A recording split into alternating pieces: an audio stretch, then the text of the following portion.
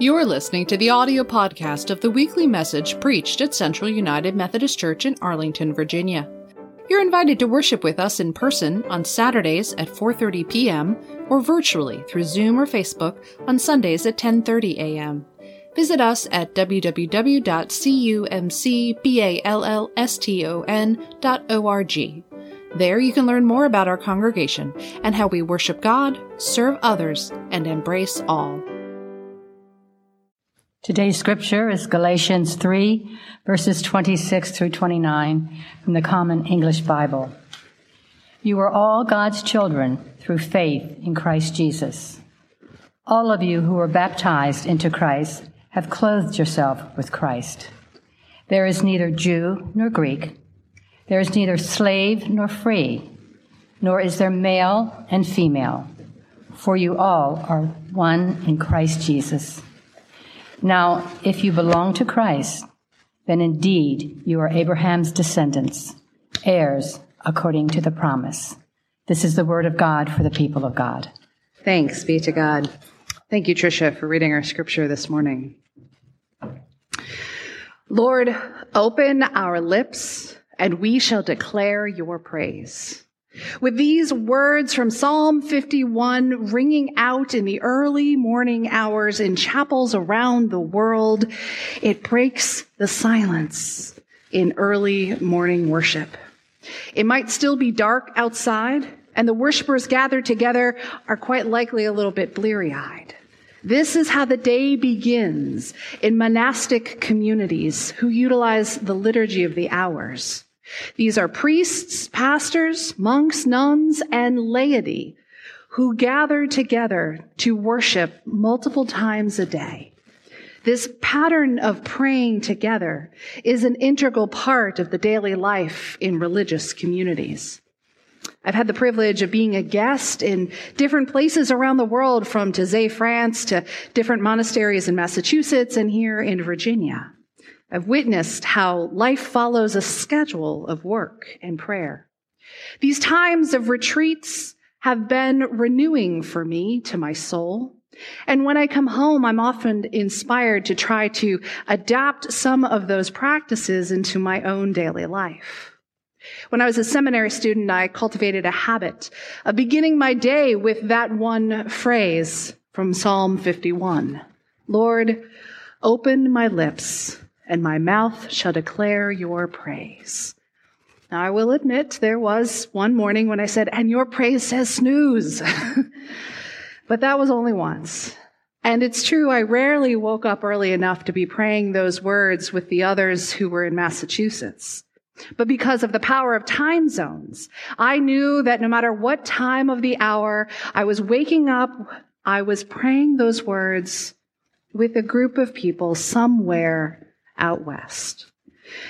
At the age of 26, it was the first time that I was living alone. And I was discovering the comfort that came from beginning my day in prayer with God, but also knowing I was beginning my day in prayer with others who were praying that very same prayer. We might be tempted to think that in order to lead a holy life, we have to be set apart. We have to move to a monastery. We have to live in the wilderness. We have to do something that's not our real life. We have to somehow focus all of our time and attention to the holy things of the world and pay no attention to anything else. That's not the example that Jesus gave us. When we look at scriptures, we see a pattern of Jesus withdrawing for prayer in the mountains, but then returning for public preaching and teaching. And we also see Jesus proclaiming holiness right in the midst of ordinary life. Jesus stepped into the River Jordan, an ordinary river, and his cousin John baptized him with ordinary water.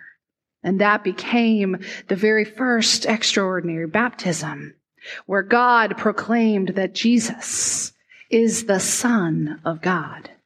Jesus was at a wedding celebrating a marriage, and it was there he performed his first miracle by taking ordinary water and turning it into abundant and really high quality wine. Jesus is at a meal with his disciples, and he takes ordinary bread and he blesses and he breaks and he gives that ordinary bread and he makes a promise that whenever his disciples do the same in his name, he will be with them. The majority of us who follow Christ are not called to live set apart in a religious community. But every single one of us who follows Christ can encounter the sacred in the ordinary, everyday moments of our lives.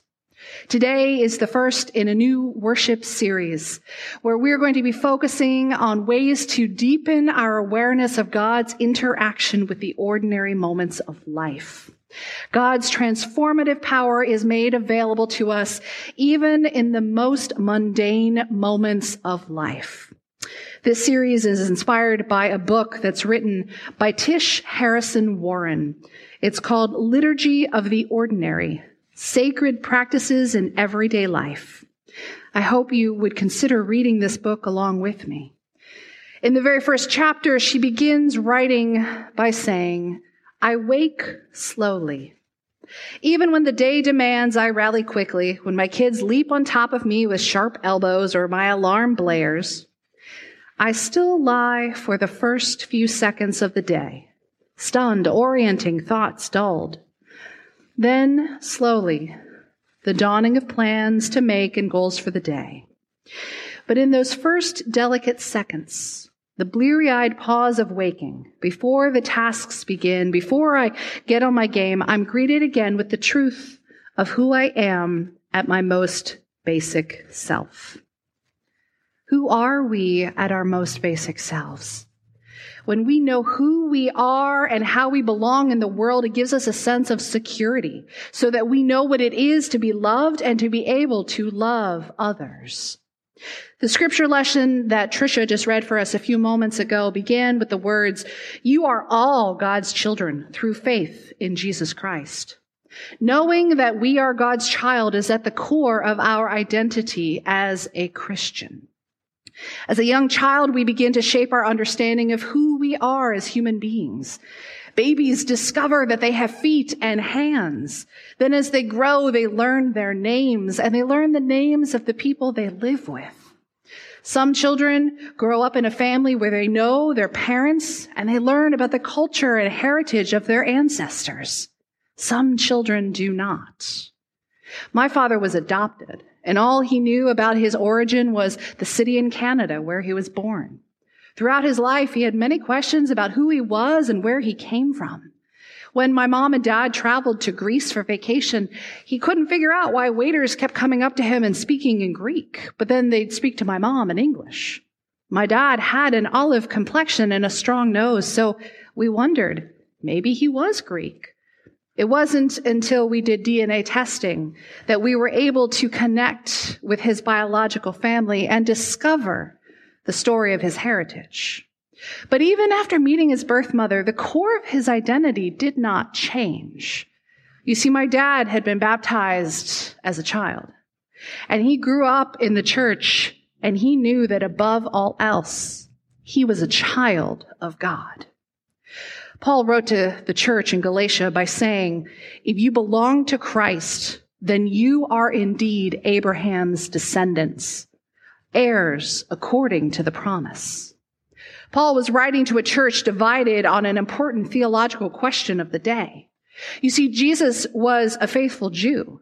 So did his followers first need to become Jewish? Paul writes to that church and he tells them, no longer were Jews considered the sole inheritors of the covenant promise that God made with Abraham. But this covenant promise was now available to non-Jews as well.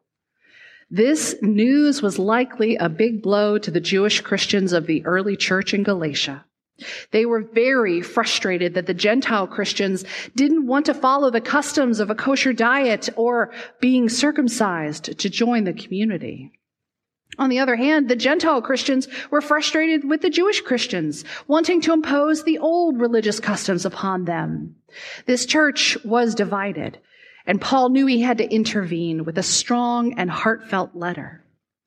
As a former pious Jew himself, Paul knew that he needed to set the record straight. He wrote that it was baptism, not circumcision, that was the sign and seal of God's covenant with God's people through Christ. Now, you can bet that the Gentile men of that Galatia congregation probably sighed a huge sigh of relief to know that baptism was the way into this church. It's a lot better than circumcision. And yet Paul did not sever ties to Abraham or to the Jewish faith. He instead explained that through Jesus, we are all heirs of Abraham, and therefore inheritors of the covenant promise that God made to Abraham, that we would be God's people forever. Paul emphasized that in Christ, genetic inheritance no longer mattered. Through Christ, we are all adopted as children of God. Baptism represents initiation into this family of God through which we are all adopted. We're admitted into a new family, and we have new brothers and sisters and siblings in Christ, heirs of salvation all together. Paul looks at that divided church in Galatia and he says, remember your baptism. God looks at us and whispers, remember your baptism. Do not dwell on what divides you, but celebrate what unites you. The categories of division that we use as humans become meaningless when we remember our baptism and clothe ourselves in Christ. Paul says in Galatians that we are clothed in Christ in baptism, clothed in the belovedness of being a child of God.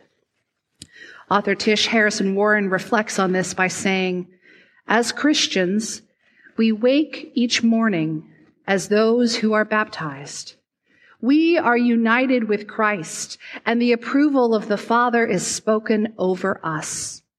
We are marked from our very first waking moment to an identity that is given to us by grace, an identity that is deeper and more real than any other identity we will don that day. Before we begin the liturgies of our day, the cooking, sitting in traffic, emailing, working, resting, we begin, beloved, my work doesn't earn a thing. Instead, I get the gift of God. I am not primarily defined by my abilities or marital status, or how I vote, or my fame or obscurity. But my identity is one who is sealed in the Holy Spirit, hidden in Christ and beloved by the Father.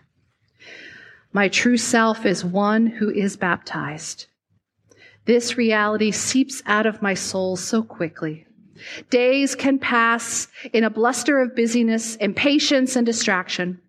I work to build my own blessedness.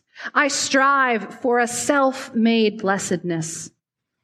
But each morning, in those first tender moments of waking up, in simply being God's sleepy beloved, I can again receive grace, life, and faith as a gift. Grace is a mystery and the joyful scandal of the universe. In this book, we look at practices about how we spend our days. But before we begin, we must note that these rituals and habits may form us as an alternative people marked by the love and the new life of Jesus. But these rituals and habits are not what makes us beloved. We are beloved because God first loved us. Throughout this book and throughout this worship series, we're going to look at those ordinary moments of every day and how they can become a moment to pause and notice the sacred and the holy in our lives. Some of the practices may already be in your life, like waking up. We all wake up every day. But how you wake up? Do you grab your phone the first thing? Are you sucked into the news of the day? Do you turn on music? What do you do the very first thing when you wake up? Is there some way that you can wake up to your own belovedness?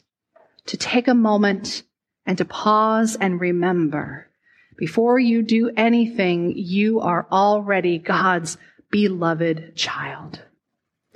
Annie Dillard famously wrote, "How we spend our days is, of course, how we spend our lives." Well, this author wrote, "How I spend this ordinary day in Christ is how I will spend my Christian life." It is in those small, ordinary moments that God can surprise us. Maybe you've seen that surprise of a sunset or a sunrise that takes your breath away. Maybe you have glimpsed at the beauty of nature that makes you so aware of the sacredness of all creation. Or maybe you've watched a child sleeping, and in their inhale and exhale, you have been in awe of the gift of life. God longs to be discovered in the ordinary moments of everyday life. So this week, how will you wake up?